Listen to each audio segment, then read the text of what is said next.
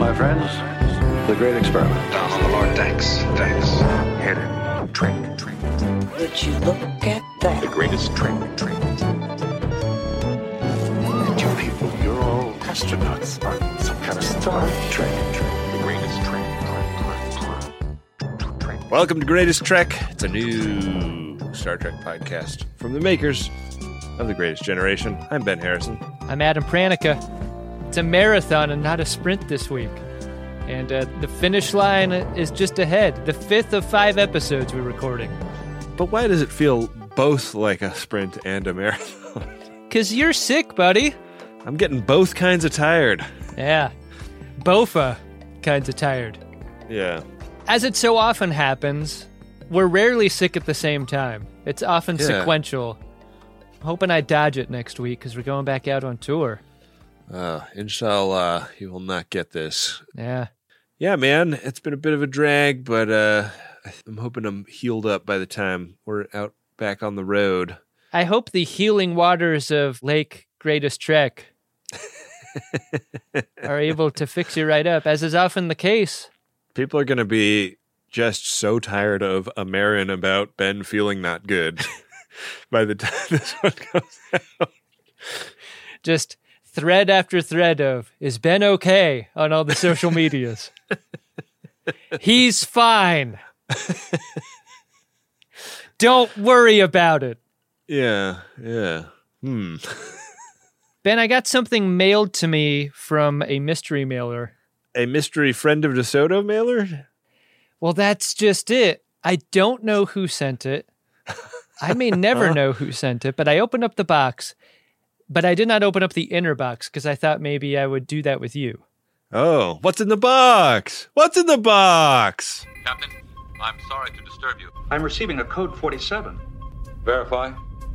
It is code 47, sir. Starfleet emergency frequency. Captain's eyes only. Check out what I got here. Whoa. I got Khan's necklace from the Wrath of Khan, a limited edition prop replica. Somebody sent this to your house? Somebody sent this to my house. How did they get your address? This is what I'm saying. I think this may be a real-life friend versus an FOD friend. But I thought I might open it on the show to show you what it's about. This is not a toy, the box says. Do you want to take your shirt off first so that it can lay against your bare chest the way it was meant to? I thought a lot about whether or not I'd go shirtless for display purposes. Stay tuned for what I decide on doing at the end. Let's get into this thing. Let's do a box opening on Greatest Trek. Wow. And there's no note in the outer box? No, there was nothing in the outer box. It was like cardboard box, packing material, this box inside. It looks mint.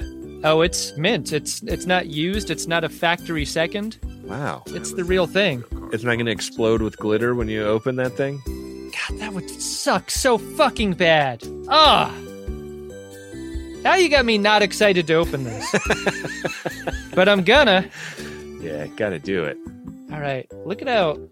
I mean, this is sophisticated box technology here. Oh, yeah, that's really beautiful. Have we sunk to doing unboxing videos? Is that what we're doing right now? You open up the flurp. Okay. I haven't opened up the flap yet. We're going to all see together what's inside. Blackness. Hey, buddy.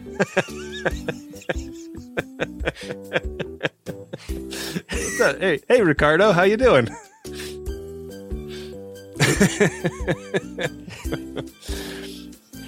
Oh God, that chest. All right, here's the big reveal. Wow. Whoa. That is technological. Look at that thing. Amazing. Does it have like batteries and light up and stuff? I don't feel like Khan's did. It wasn't a light up chest necklace, was it? Khan's distinctive prop necklace incorporated a number of real-world electronic components. Its centerpiece was a broken Federation insignia buckle. Uh-huh. The factory entertainment team studied surviving original props with reference in the Paramount Pictures archive.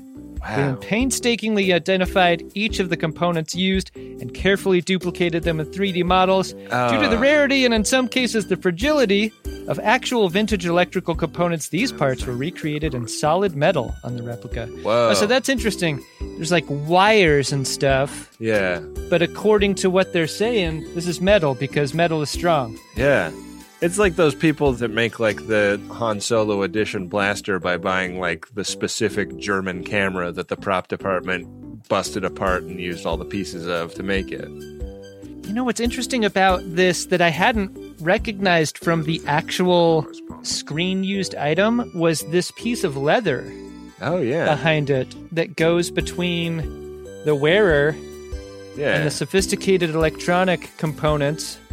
Keep your chest hairs from getting pinched in between little wires and stuff. Yeah. All right. Everyone wants to see this.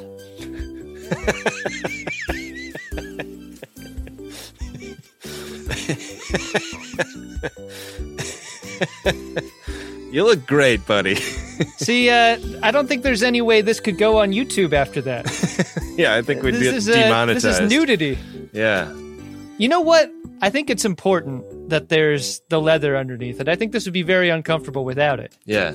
I like that Khan was living on SETI Alpha 5 and then, you know, a cataclysmic orbital situation gave it the weather of SETI Alpha 6. Uh-huh. And despite the fact that he was like living in a perpetual sandstorm among only his people, he really kept his fashion sense alive, you know? He's kind of smiling. He's got a gum smile. Like. Yeah, Khan was the kind of guy that would like it. You know, at halftime at the soccer game, would take the orange wedge and do orange peel teeth. Yeah, you know. Yeah, he's super fun at a soccer game. Yeah. Listen, whoever sent me this, and you know, if you're a real friend of mine, you probably don't listen to the show. You'll probably never hear this, but this is amazing. Yeah. I'm so glad to have it in my possession. I'm proud to wear it. I'll never take it off. Factory Entertainment reveals Star Trek II: The Wrath. This is very new. I'm reading a Trek Core article announcing the existence of this thing from June 20th, 2023. Oh, okay. Yeah. This is a limited edition of 1,864 of these. I got 603. Wow. This is not a cheap item. Whoever sent this to you really cares about you. Big time. About that. Pretty neat. Good for you, I'm going to wear this to the Prana Cabana next year. Oh, I'll just wear the other half of our Star Trek friendship necklace and be sad. All right, that's probably all that's good for video this time around. If you're watching the video on YouTube, switch over to the episode of the show today. It's Greatest Trek. It's about Star Trek Lower Decks Season 4, Episode 4. Something borrowed, something green. You know the greatest danger facing us is an irrational fear of the unknown. Let's fly. The uncertainty. Adam, we've been spending a lot of time this season visiting the lower decks of different kinds of ships than the Federation. Just before they explode. Yeah, just before they all die. We get to see what it's like to be lower decks on an Orion ship in this one. And if you are low on the org chart on an Orion ship, you just sort the loot. Do they call it loot or plunder? I forget. I mean, it seems like plunder, but I would love this job. Like the sorting floor of a pirate ship. Yeah. Going through all the cool shit. That's why when you worked in like promotions and like concert stuff, you were the guy that they would give the M&M's bowl task. Take all the brown ones out of the bowl. I would be so good at that. It'd be the best job for me. You'd never get a brown M&M in that bowl. This Orion ship seems fun, right? It's got a lot of the grit and grime of a Klingon ship, but it's a lot hornier. The last time I recall being on an Orion ship, it was in that episode of Strange New Worlds with the wheel, the big wooden wheel, the helm. Oh, yeah. As some people call it. That's the one where Pike gets one over on its dumb captain. And that seems like a crew without the sort of joy that this one has. This seems like a great crew. I was sad to see them murdered. Yeah, they run afoul of this tilt ship again. They think they're going to pirate it, and boy, are they wrong. Yeah, the pirate peg leg is on the other shoe, isn't it? Yeah. I feel like we spent a little bit longer with the vaporization part of the sequence this time. It's really brutal watching like the captain and first officer's birdies go to silhouette and get kind of like flayed away. It looks like a very Dick Valet-like type of destruction here of these birdies. Yeah. This is not a painless way to go. And no Ginger Jesus to mourn these people. Yeah. After the theme, Tendi has finished up some bullshit menial task, while Mariner and T-Lin explain that finishing a job is actually one of the best parts of the promotions that they got. Yeah, sometimes there isn't a next thing to do. I have no idea what that feels like. I mean, this is why I've been pushing for you to be given a half-pip upgrade for a long time, Adam. What if you had time to spend with your PlayStation 5? Or your dog, or your wife? It'd be amazing. Yeah. One day I hope to get that half pip. But that is not today. And it is not this month or this year. What are you doing all the time? What are you filling your time with that isn't relaxation? It's a great question. I don't know. I have no idea. I should do a journal, shouldn't I? That'd be good. Yeah. Or like get one of those paper schedule things with the hour by hour. Yeah. And then you could fill your time up with filling that thing out. Yeah. Every line is filling out the journal. Maybe that would give me some useful insight into where my time seems to leak out. Maybe. Probably not. Yeah, I doubt it. They're getting ready to do something fun when the captain comes down and grants Tendi surprise leave to go to her sister's wedding. Doesn't seem like Tendi and her sister have a great relationship if this is coming as a surprise away mission from the captain. I don't love that you can't have private conversations with family members without them going through the captain in this way. Like, Tendi clearly did not want to go to this wedding, does not want to go to this wedding, will not go to this wedding. And yet, because the message is sent through Freeman, like, she has to confront the invitation directly and publicly. Yeah. And that didn't seem right. Well, it comes as a sort of diplomatic obligation because the Federation wants to stay on good terms with the Orions post the disappearance of an Orion ship, which I have to think is the one that we saw vaporized at the beginning of the episode. Wouldn't that suck to be made to hang out with people because work obligates you to do it? I would hate that feeling. I would look for almost any reason to stop working with them. I feel like I'm being subtweeted again. No way. Not a chance. So, like, the combination of public repudiation, like Mariner and T-Lin are like, oh, you got to go. Not only that, you got to take us. But Freeman, being the captain, thinking it's going to be good for relations or whatever, like, that combination has forced Tendi into being okay with something that she wouldn't have ordinarily done. T-Lin is very curious about Orion culture and wants to write a report on it for Vulcan High Command, and Mariner's just sick of Boimler and Rutherford's bullshit, so she wants to go too. We got a girls' trip. I got drugs in my booty. How positive were you that this was going to be the part of Wet Hot American Summer where they go into the city and T-Lin goes to the Orion homeworld and it's just a fucking fuck fest? They're all strung out and shit. Yeah. I just love going to Orion. Even for an hour. Fingers crossed that does happen eventually. Meanwhile, we check in with Brotherford, which is the celebrity name of the two new roommates, whose relationship is under more strain than it initially might seem.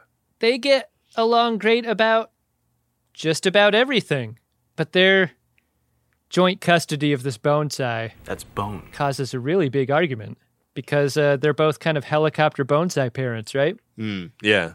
Is a bonsai like a 3-pronged dagger that you dual wield in a ninja context?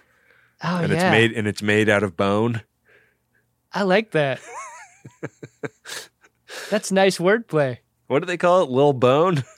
Lil Boney? Lil Boney was my rap name in middle school. Yeah. So yeah, they're fighting over this spray bottle. And before we get any resolution on the big spray bottle conflict, we cut away to a shuttlecraft coming into Orion orbit, descending through the clouds. And boy, Orion seems a lot less piratey than I was expecting. I was expecting a lot more like jolliness and like wenchery. Yo-ho-ho-ness. Yeah, that's not really the vibe. It's very like genteel looking, like it's like estates and like, you know, really manicured gardens and stuff like that. There's nary a Johnny Depp to be seen. Yeah. Instead, it's more Downton Tendy, Yeah. which is why our parents would love this episode. Oh, God, they sure would. Yeah. The costumes, the tension between classes. Coming to Masterpiece Theater, Lower Decks, a Star Trek cartoon with swear words in it. We get to meet Tendy's parents. I was so curious about what they'd be like. This is Shona and Baert. Yeah. The Warrior Queen, Shaona, they get like sedan chaired into the grounds and meet the parents. And the parents are, you know, excited to see Tendy, excited to get some crap out of their garage, but they are sad and worried about Erica, Tendy's sister, who is the bride-to-be who has been abducted, not during the part of the run-up to the wedding when you traditionally get abducted on Orion. Yeah. A lot of fun traditions on Orion. Tradition! Because Erica's been kidnapped, it is also a tradition that it's Tendy's job to rescue her. So that's what the gang is going to do in this A story. They learn that on Orion, Divana is considered a prime and that this is a job that falls to her. She's a little bit vague about what that means. I was thinking like, man, so they've been on this planet probably like a couple hours at this point, right? Yeah, they just got there. The engines on the shuttle are still warm. But, you know, a noticeable amount of time. And we cut back to the Cerritos and Boimler and Rutherford still playing tug of war with the Mister bottle that they wanted to use to feed the bonsai tree water. Yeah. Yeah. Quite a struggle, an epic struggle. Yeah. I'm not sure this roommate arrangement's going to last for these two. This is like a Family Guy style chicken fight that just spills from room to room. Yeah. Fighting over this bottle. Yeah. It spills into the holodeck because they've got a holodeck tea time. And this is the holodeck program of my nightmares, Adam. Why, Ben? This is my favorite part of the episode. Oh, fuck. Ugh. I found this right enjoyable. I did not care for. You didn't care for this super hot Twain on Twain action? Yeah, they go Twain to Twain. Yeah. Like the end of Requiem for a Dream in this moment. Yeah. Yeah, it's pretty rough. Keith David's like, I know the seersucker suits are pretty, baby, but I didn't take him out for air. Jesus. Are there enough Requiem for a Dream quotes in our podcasts? I think it's time to bump those numbers up. I saw Requiem for a Dream once in the theaters, and I've never seen it since. I plan on keeping it that way, so I can't remember any quotes but the one. I read a film paper about that movie this week. Really? Coincidentally. Yeah. Wow. Yeah. Really like that movie. Were you like hanging out on a college campus or something? What was going on that you were reading a film paper? These things just come to me. Like an academic paper about Requiem for a Dream. Like someone posted it somewhere and I read it. Huh. I'm going to read a paper like that. And you don't have time for Nintendo. I don't know where the time goes, man. I really don't. It's very perplexing. Very perplexing indeed. Oh, fuck. God damn it. You can't do that every time my voice goes into a slightly higher register. The greatest trick Is yet to come. Back on Orion, Tendi, Mariner, and Teal'c arrive at the club, like D apostrophe club. Yeah. And every head turns to notice Tendi. Every screw into the skulled head. She can reputation her way into a nightclub if she doesn't want to slay her way in. To me, this was like the centerpiece scene of the episode because we learned Tendi has a rival, and this rival sets up a drinking game immediately upon running into her. Drinking contest! You and I watched these episodes a couple times before recording, but I had to watch this part multiple times because I could not pay attention to what they were saying because this game is so great. I was distracted completely by how this game works. It's like one of those creative ideas that's so good, it actually cripples the scene that it occurs in. Like, is the thing where if you drink the shot and you cough or something, your hand gets trapped and bitten by the bug? Or, like, how does your hand get trapped and bitten by the bug?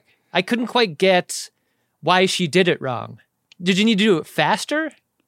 Yeah, I think it's about timing. I think it's about being able to take the shot. Yeah. And not miss your mouth or lose a droplet or whatever. Tendi, how are you so good at the murder bug drinking game? There are a lot of scary bugs in the Star Trek universe. I think that much is clear. Yeah. It's weird. This bug, they actually 3D printed the model of it just to get a sense of what it would look like. So that I think like the artists wanted to draw something from real life, and that model has already gone up for auction and been sold. Oh, wow. Even though a couple of the limbs fell off in between production of this episode and the auction, it did sell, and I saw that Garrett Wang was actually the winning bidder. Wouldn't you know it? Are these private auctions for Garrett Wang or what? Yeah, because it's like nobody even would know what this was, you know? Like we're seeing this episode before it airs publicly. It is so frustrating. And we didn't even get to take a crack at this auction? That sucks.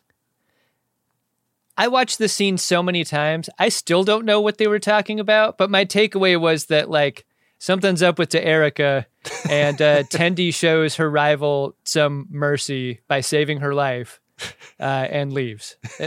What did I miss here?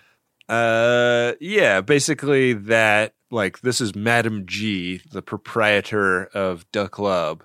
Mm-hmm. She knifes Mariner in the shoulder. Mariner! All good. This hole gets a lot of action this episode, doesn't it? Yeah, yeah.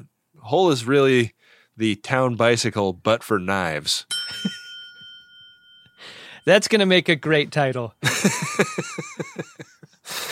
What the Madame reveals is that this dude, Naya Al, still holds a candle for Erica and is probably the culprit of the Erica abduction. Do you think that is a name that sort of said slowlier is like Night Owl, like Na'al? Yeah, it got pronounced differently by a couple of different characters. Like, I feel like some people were saying Nayal and some were just saying Nayal. Yeah, yeah. So I wrote it down as Naya apostrophe AL, but I have no idea. I wrote NA apostrophe OWL. Meanwhile, Mark Brotherfordane has gotten back to being good buddies. The Twain twins.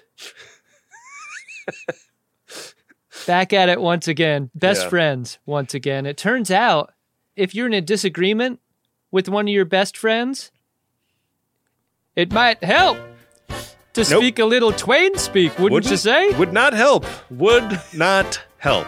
In no context outside of this one would it help. Let's just pretend you and I are fighting, Ben. Ben and Adam are fighting. Pretend like. And what if I was like, Hello! Why are we fighting? I'm madder at you now than I was before you started doing that. I have this picture of Julep. I'm gonna pour it all over your fucking white suit, you freak. Why don't you like to play with me? Absolutely nothing happens in this scene. Yeah. Except the suggestion that Rutherford and Boimler are friends again through the power of Mark Twain impressions before Ransom calls them to the bridge for real work. They got to go up and help out. It's a good thing, too, because Ransom stops the Twain on Twain fuckfest that, is going to happen at the end of this scene. Yeah. Whichever ensign has to clean out the holodeck after is not going to find green liquid sloshing around in those tanks. Let me tell you. There's not just the one big paddle wheel on this boat. There's a whole device designed by Leonardo da Vinci on board. Maravilloso. When we were doing our meet and greet after the London show, there was a friend of DeSoto in line who'd made a custom T-shirt that was the Leonardo da Vinci from Lower Decks, based on the Leonardo da Vinci from Voyager, and it was a Clockwork Sex Machine shirt in the style of the Clockwork Orange logo, but with Leonardo da Vinci. It was like, man, what a specific shirt that is. I'm almost positive that person allowed us to use it for the store. Yeah. In my mind, I took a picture of us together. Let's post it when we post the show. I think people would really like this T-shirt for sure. Could we get away with putting that in the store? I mean, that's like a copywritten character, you know? I mean, you'd have to cartoonify Leonardo da Vinci. Yeah. In like the Lower Decks art style. No, but that's what it was. And we saw Leonardo da Vinci in the Lower Decks art style in the show. Right. But I'm saying like in the Greatest Trek art style of Lower Decks art style. Ah. And so forth. You know, like copy of a copy. They would be distinct. Okay. Is what I'm saying. For legal purposes, they would be very, very distinct. It's a parody. Why you can't bring legal proceedings onto me? God fucking damn it. I'm just a simple author. In a pheromone-fueled hump dungeon, Tendi, Mariner, and Teal'c continue their search for Tendi's sister, and this is where they come across Niall. He's a real moanhead, it turns out, and he is gyrating his hips suggestively in one of those like birdcage, like go-go platforms like you see in a corny-ass nightclub from the 90s. Yeah, he's shaking his birdie in the birdcage. He is aesthetically pleasing. How much money did you lose betting that you would see a big black bar like we saw on Boimler's Gape? Yeah. In this scene. I thought for sure we'd see hard nudity here. I did too. I don't know why they held back. Maybe they just don't want that to be like a joke that they like get fucked out too bad for this show. Do you think they got like in real trouble for that? No. I don't. I think that episode would have been pulled if they'd gotten in real trouble, and it has not been, as far as I know. That was a great moment. One of my favorite moments in all of Star Trek. We meet Ingrida, and we learn a little something about pheromones and Orions, because the word in the Federation that has gone around is that the pheromone thing is a bit, it's a lie that was used to kind of cover up a embarrassing thing that happened to a certain oversexed Starfleet captain getting in the sway of Orions. Kirk here. It's not really a thing. Turns out that some Orion women have the moans and others don't. Not all Orion women. Yeah, so Tendi is in the no pheromones camp, but she is irresistible to gentlemen. I really got Ursula from The Little Mermaid vibes from Ingria. Relax, have a drink, get lascivious. She really had that kind of energy, but like Tendi has counter pheromones. Yeah. And she was kind of blurping them in the air, and it gets all the henches to stand down. Yeah. We also get that moment where Teal'c is like a little bit snipey to Ingrida, and Mariner catches the knife that was meant for T-Lin. Oh, what are the odds? Do you think it hurts more when a dagger goes into a previous dagger's hole? Or is it like less? Is it like, I already had a wound there, so... It's got to be less, right? Because shock. Right. Yeah, your system's probably like, probably doing something, right? To like make it less painful? Do systems do that? I don't know. I'm not a doctor. Anne-Marie Siegel's going to have to weigh in on this one. I love that the knife is thrown with such force that it takes Mariner to the ground every time.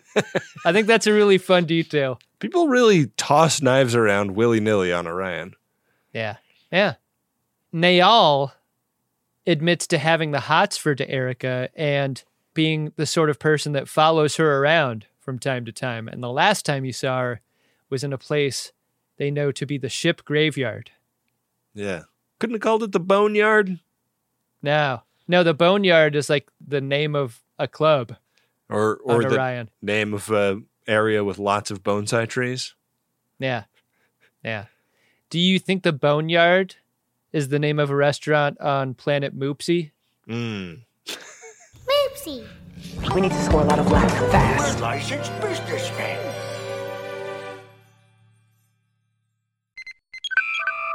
I spent a lot of last week sick in bed. And one thing I was so happy I had when I needed something to eat but didn't really have the energy to cook myself something was Factor meals. Got a couple of these in the fridge at all times, and they are delicious, fresh, never frozen, chef-crafted meals. And they're ready to go in just about 2 minutes. And this is convenience food that is actually tasty and full of real ingredients and not hyper-processed crap. And they got you covered all throughout the day. They got pancakes, smoothies, grab-and-go bites, and you can get as much or as little as you need by choosing your meals every week. Plus, you can pause and reschedule deliveries at any time. So head to factormeals.com/Trek50 and use code Trek50 to get 50% off. That's code Trek50 at factormeals.com/Trek50 to get 50% off. Top of the morning to ya. This episode is brought to you by the St. Patrick's Day Shamrock Shavers, Manscaped. This year, don't just chase rainbows. Make your own pot of gold and groom your little leprechaun with the leaders in below the kilt care. I didn't make that up. That's actual copy sent to us by the great folks over at Manscaped who make the shaver that I use downstairs on my little leprechaun. And I recommend it. It works great.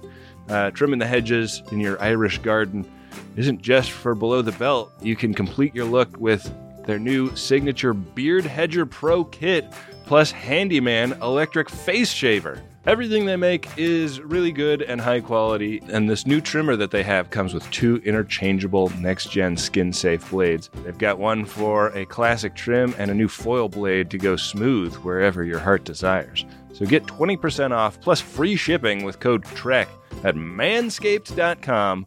That's 20% off and get free shipping with code TREK at manscaped.com. This St. Patrick's Day, make sure your little hairy leprechaun is luckier than ever with Manscaped. Hi, Adam Pranica here for Podshop.biz, the easy way to dress, drink, and decorate virtually anything fast with embarrassment that lasts. Podshop.biz is not a cult, and it's not a multi-level marketing scheme. It's a supercharged carousel of crap spinning at a high rate of speed for all your dorky needs. Ordinary web stores are a mess, but with Podshop.biz, you'll find products from all of our shows referring to many of our most popular bits. Shirts, glasses, and bags from other websites can damage your mood, but not with Podshop.biz. Our nerdy, jokey bullshit will rebuild your damaged attitude and turn you into a person with Riz. Turn your laptop from off the shelf to off the hook with a sticker. Make pool time cool time with our line of hilarious swimwear. And stop raw dogging your smartphone. Strap it up with the choice of designs that'll have you go from saying hello to hello. But that's not all. At podshop.biz, you can choose from the Brenner Information Systems Collection, the Uxbridge Shimoda Corporate Collection, This Old Enterprise, logos for Greatest Generation and Greatest Trek, and more. Order now at podshop.biz. Back for another game. You know it. What's going on? Just one more week till Max Fun Drive. Hard to believe. It's been a heck of a year since the last one. We're now a worker-owned co-op. We raised $50,000 for charity last year. And we've added a bunch of awesome new shows. But do you think we're ready to do it again? Absolutely. Lovely new gifts are lined up. The episodes will be amazing. And wait till everyone hears the bonus content. Yeah, plus they know to go to MaximumFun.org/newsletter, so they're getting all the news. Oh, like that meetup day is on Thursday, March 21st. Then what's bothering you? Me? Oh, nothing. We're all set for Max Fun Drive to start on Monday, March 18th. I just didn't want you to see this coming. Check. What? Hang on. Most of the plants humans eat are technically grass. Most of the asphalt we drive on is almost a liquid. The formula of WD-40 is San Diego's greatest secret. Zippers were invented by a Swedish immigrant love story. On the podcast Secretly Incredibly Fascinating, we explore this type of amazing stuff. Stuff about ordinary topics like cabbage and batteries and socks. Topics you'd never expect to be the title of the podcast. Secretly Incredibly Fascinating. Find us by searching for the word secretly in your podcast app. And at MaximumFun.org.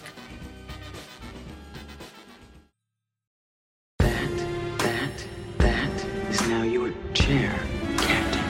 It's a new ship. Back on the Cerritos Bridge, Kokar is angry. He's pissed about sharing the space around a nebular that both ships want to scan. And Freeman hangs up the FaceTime and tries to figure out how to get joint sensor custody of this thing when Boimler and Rutherford have an idea of how to make them stop fighting. What's the best way to do diplomacy? What's a surefire way to not piss one person off a ton? Yeah. What's a way to make it fun and funny every single time? We cut over to the holodeck to find out. I was thinking, give this dude a hockey puck of red sustenance. It took me until the end of the episode to recognize what kind of alien this guy was. This is a Chalnoth. Yeah. This is from that Allegiance episode of TNG. Yeah, they couldn't eat the hockey pucks. I am kind of alien racist about screamy aliens like this guy. Like, he's just an angry screamer guy. I think I at first thought maybe he was the kind of alien that the shapeshifter lady in the mines in Star Trek 6 turned into. Yeah. Maybe he was Chalnoth too. Maybe she was repping Chalnoth. Yeah, he's got knee genitalia. Hey, it's not cool to be in Chalnoth face if you're not Chalnoth. Yeah.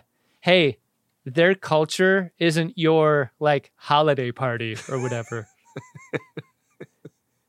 Oh, and if you're going out to a music festival, why don't you leave the Chalnoth headdress at home? Yeah. You shouldn't even have it at home. Yeah. Come on. It's 2023. Throw it away and maybe quad box apology immediately thereafter. Kokar hates Mark Twain almost as much as you, Ben. Yeah, twaining does not work for these captains. I think that Freeman doesn't really know what to do, and Kokar definitely doesn't know what to do. Why am I wearing this itchy hair hat? Kokar's like, is this your idea of diplomacy? And Rutherford is like, this is diplomacy. Yeah. It seems like we may be heading for a diplomatic incident. But the gang on the girls' trip arrive at the boneyard and find a USS Raven-class starship derelict among the pile there. And this is where Tendi and her sister used to hang out as kids. Yeah. And they're like looking at, old crayon drawings on the bulkheads and stuff. And Tendi's sister shows up right as Tendi is explaining that this is where she broke the news to D'Erica that she was going to forsake her training as an assassin, a prime Orion, and go work as a scientist in Starfleet. Tendi made her sister a breakfast of Katarian eggs to soften the blow. Delicious. Meritor sees this knife coming and goes and hides behind a control panel so that it won't get in her. And the knife finds her anyways. It bounces off of a panel and gets right in that same hurl. Erica is like a ninja. Yeah. She's great. She's got all that prime training. Mm-hmm. She's also got a super cool, like, black sword with gold inlays. I really like how they look like sisters. Like sisters who have chosen very different haircuts. Yeah, yeah. They definitely look related. Tendi and Erica do. Yeah, and this is going to be a real showdown. Do you think there's a musician and songwriter on Orion called Erica Debadu?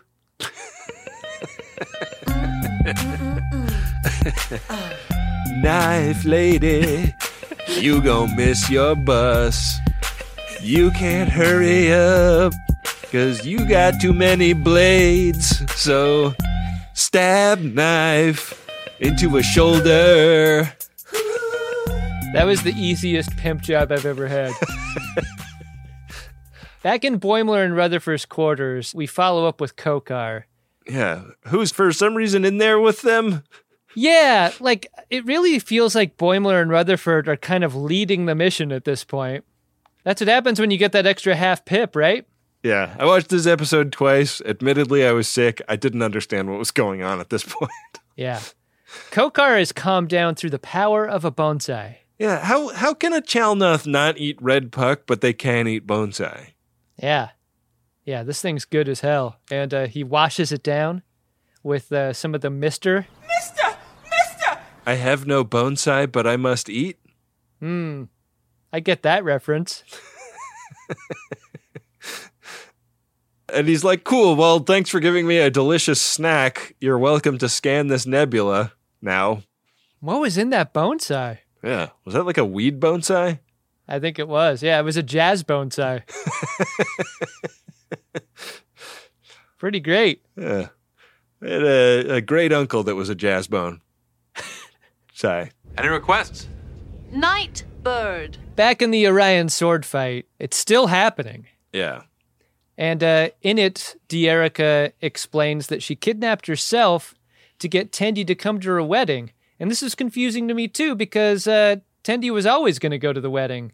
At least that's what she says here. Well, she wasn't, like, aware of the wedding at the beginning of the episode. It's like that thing where you're caught in a lie and you're like, no, I was always going to do that. Yeah, yeah. I feel like this is a big misunderstanding between the two of them because Erica interpreted Tendi leaving as dooming Erica to have to, like, live up to her sister for real by taking on all of the family responsibilities that Tendi left behind, including becoming a super assassin or whatever, which is just part of their culture. It's okay. Yeah. No judgment. No. Tendi was escaping this life, but also kind of shackling her sister to it. And I think her sister maybe interpreted that as Tendi doesn't give a fuck about her sister, and that was not the message Tendi was trying to send. So I guess that's why Erica thought Tendi, like, wouldn't have cared about the wedding or wouldn't have come otherwise. Yeah, there's some real, like, succession shit here between Erica and Tendi, and whose responsibility falls on the eldest girl or whatever. Is that what Succession is about? Basically, yeah. I don't know why people like that fucking show. I love it. Love it so much. Ugh. Fuck off! But there's like the familial pressure that is unwelcome and unavoidable here. And without having to dress up as Mark Twain, they're able to make up here in this scene with about 2 hours to spare before the wedding ceremony. Yeah, but that means they're going to be fucking late, and that's no good. So Tendi has to think fast and hop under a panel and hotwire this ship to get them there in time. As they are in flight, Tendi kind of asks Tielan to be a little bit vague about some of the details of Orion culture because Tendi stays embarrassed about all this shit. How about T. Lynn being an enthusiastic proponent of consent. Yeah. She's like, yeah, I'm going to lose these documents completely. T. Lynn does her girl a solid. T. Lynn is cool. Thing is, Tendi, you can't ask to go off the record after the interview. Right. So she's actually lucky she found a reporter giving her that grace. Indeed. I thought the wedding was beautiful, Adam. He looks radiant. I liked that Tierica's husband was played by Tim Heidecker, and you're like, wait, wow, that's Tim Heidecker. Cool. And then doesn't have any lines at all the whole time. And you're like, huh. I mean, like, yeah, I know it wasn't about him, but like, he's like a very talented comedic performer. It's strange that he had no lines in the whole thing. Sometimes people just want to participate. Yeah. Who's into it? I don't know. He calls me dude a lot. I like how the cartoon style of this show depicts disheveledness. Like when they emerge from the ship and go to the wedding, like it's neat to see them a little bit ratty. Yeah, except for Tierica doesn't seem to have really suffered much. Like almost all of the disheveledness has befallen Mariner and Tendi. T. Lynn is looking clean cut and ready to go, and so is the lucky bride.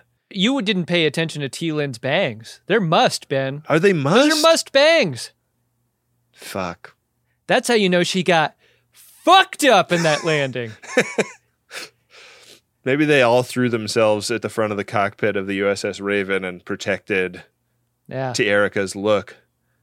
Yeah. You got to do that. It's your big day. Back on the Cerritos, Tendi and Mariner and T. Lynn show off pictures from their time on Orion. That's fun, right? Yeah. Showing the vacation pictures. Rutherford get a little jealous. Yeah. About this cool trip that the girls got to go on. Hey, Boimler, you can't always be the A story. Yeah. The promotion to Lieutenant Junior grade has been great for him, but he doesn't seem to be the center of the show anymore, you know? No. Yeah. And I think that's fine. Yeah, I'm into that. Well, we get harpsichord to credits. Rutherford are not allowed to do Mark Twain anymore. Thank fucking God. Are they not allowed to do it anymore, or are they just making cosplay choices? They're banned from twaining. They said that at the end of the episode. I can't believe that.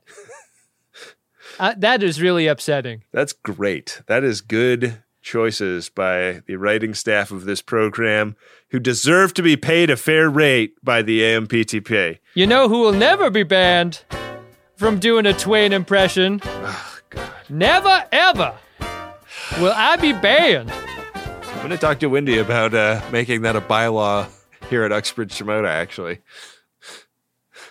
I don't know what percentage of vote she gets.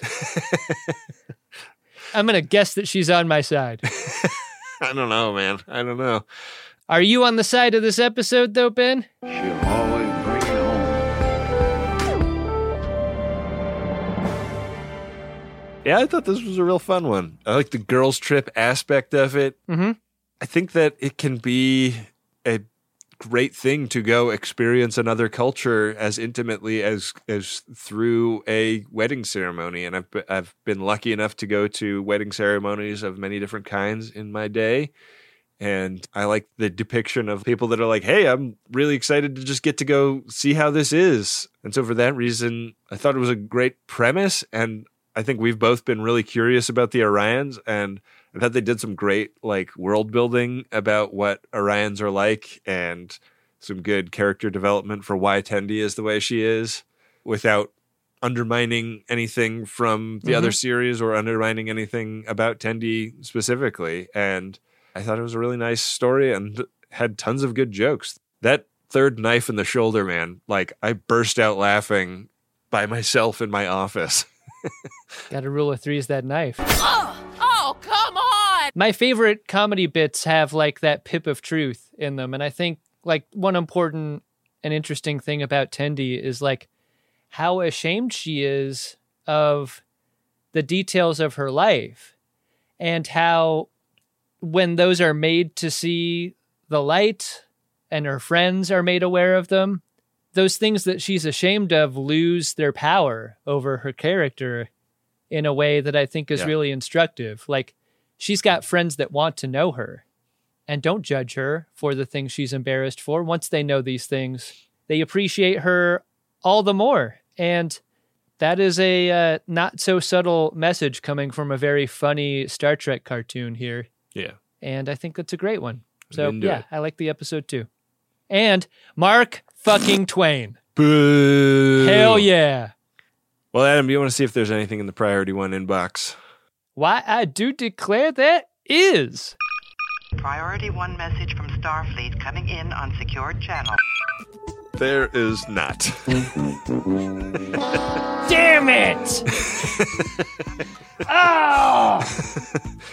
Yeah, we don't have any Priority 1 messages today. A rare episode of Greatest Trek without any. If you'd like to get a message out of a personal or commercial nature and want to reach a whole lot of friends in DeSoto while doing it, this is a great way to both support a show you really like and also get a message out to a lot of people. So, hey, go get a Priority 1 message at MaximumFun.org/Jumbotron. Come on! Do it! Hey, Ben. What's that, Adam? Did you discover yourself an Edward Larkin? Edward Larkin! I'm going to go Madam G. Mm-hmm. I think if you own a murder bug drinking game, you got to be really fucking good at murder bug drinking game. Like, best in the biz at murder bug drinking game. Because it's a murder bug. The stakes are murder. The implication is that neither of these people have ever lost this game. Yeah. Because murder bug. You can't count on there being a Starfleet there to put a rocks glass over the murder bug at the last moment when you fuck up and don't get your force field up. Yeah. So I think Madame G really fucked up by even proposing murder bug drinking game as a way of flexing her cred over Devon Attendee, the prime of House whatever. Oh, sure. Yeah. Whatever that house is. Do we know the name of the house? Atreides. Yeah, so I think that's my Edward Larkin for this episode. How about yourself? Did you find one? I don't know if I'll ever have this opportunity again, but my Edward Larkin's going to be T. Lynn for throwing the pad out the window. I don't know if we'll ever get an episode where she's as Larkin-y as she is here. Good for her. Good for you, T. Lynn. She had to have been voted Edward Larkin in the one episode where she got booted off the Vulcan ship. I don't remember if she was the one for that episode, but she certainly is here. And also, must bangs. Those bangs got must. Yeah. But we must move on to the final segment that we do on every delightful Greatest Trek episode. This is the Warning Boys segment where we shout out something that delighted us online. You know, people share about our show, and it's great because it helps get the word out, but do it in a way where it gives a sense of what this is so that the wrong kind of person doesn't find us and leave us a 1-star review, you know? Right. Yeah. You want to attract the good reviews with the honey and then repel the bad reviews with a bad type of honey. Prepare a buoy and launch it when ready. Warning buoys. An emergency buoy. A warning buoy. This one is actually a blog entry, and if I'm understanding correctly, it was actually written for a newspaper in London. This is at jamesofwalsh.com. And James of Walsh was at our live show in London and wrote a really nice review of the live show that we are touring right now about Star Trek V. It was just real fun to read through this. I just wanted to highlight a particular paragraph. Despite the occasional cultural difference, no, we don't have guns for salt in Britain. The material is universal enough to work. Pranica and Harrison gently mock the bad effects and clunky direction, but when the movie gets it right, it gets it very right, and this pair are very generous and erudite in their praise. I think that that's a really nice way of summing up what our touring show about Star Trek V has sort of become after 3 times on stage with it. And I'm excited to see what else it becomes as we tour it around, because it is a much less structured version of a live show than we've done in the past. And I think all the better for it. Yeah, it's formless in a way that we've never performed before. And like that show in London might have been my favorite live show we've ever done. Yeah. It was big fun. I would not hesitate to call that a career highlight. That was an absolute blast. You gotta come see us on this tour. Yeah. Hey, James Walsh, thank you for writing that really nice piece. jamesofwalsh.com if you want to read it. Yeah. I actually don't know if the author's name is James Walsh. Maybe it's James of Walsh. Well, that would be weird. Who knows? Want to thank Ryan for being our special guest editor of today's episode. Yeah. Take it away, Ryan. Thanks, Ryan. Greatest Trek is an Uxbridge Shimoda podcast on the Maximum Fun Network. It's hosted by Ben Harrison and Adam Pranica and produced by Wendy Pretty. This episode was edited by Ryan Whedon. Ben and Adam will be back next week to review Season 4, Episode 5 of Star Trek Lower Decks. It's called Empathological Fallacies. All of the original music for the show was composed by Adam Ragusia. He has a podcast and a YouTube cooking channel, both of which you can find by searching for Adam Ragusia. Thanks as always to Nick Ditmore for creating the show art and to Bill Tilley for managing the @GreatestTrek social media pages on Instagram, Threads, Twitter, and Mastodon. Give those accounts a follow and use the hashtag #GreatestTrek when you talk about the show online. We want to say a big thank you to all the Max Fun members who support the show financially. If you'd like to become one, visit MaximumFun.org/join, where you can sign up and instantly gain access to a ton of bonus content. There are also many ways to support the show for free. 5-star ratings and positive reviews on Apple Podcasts or recommending the show to someone you know are great ways to boost the show's visibility and spread the word. Thanks for listening. We'll see you next week on Greatest Trek.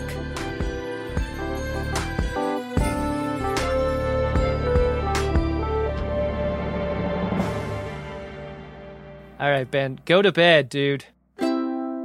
Maximum Fun, a worker-owned network of artist-owned shows supported directly by you.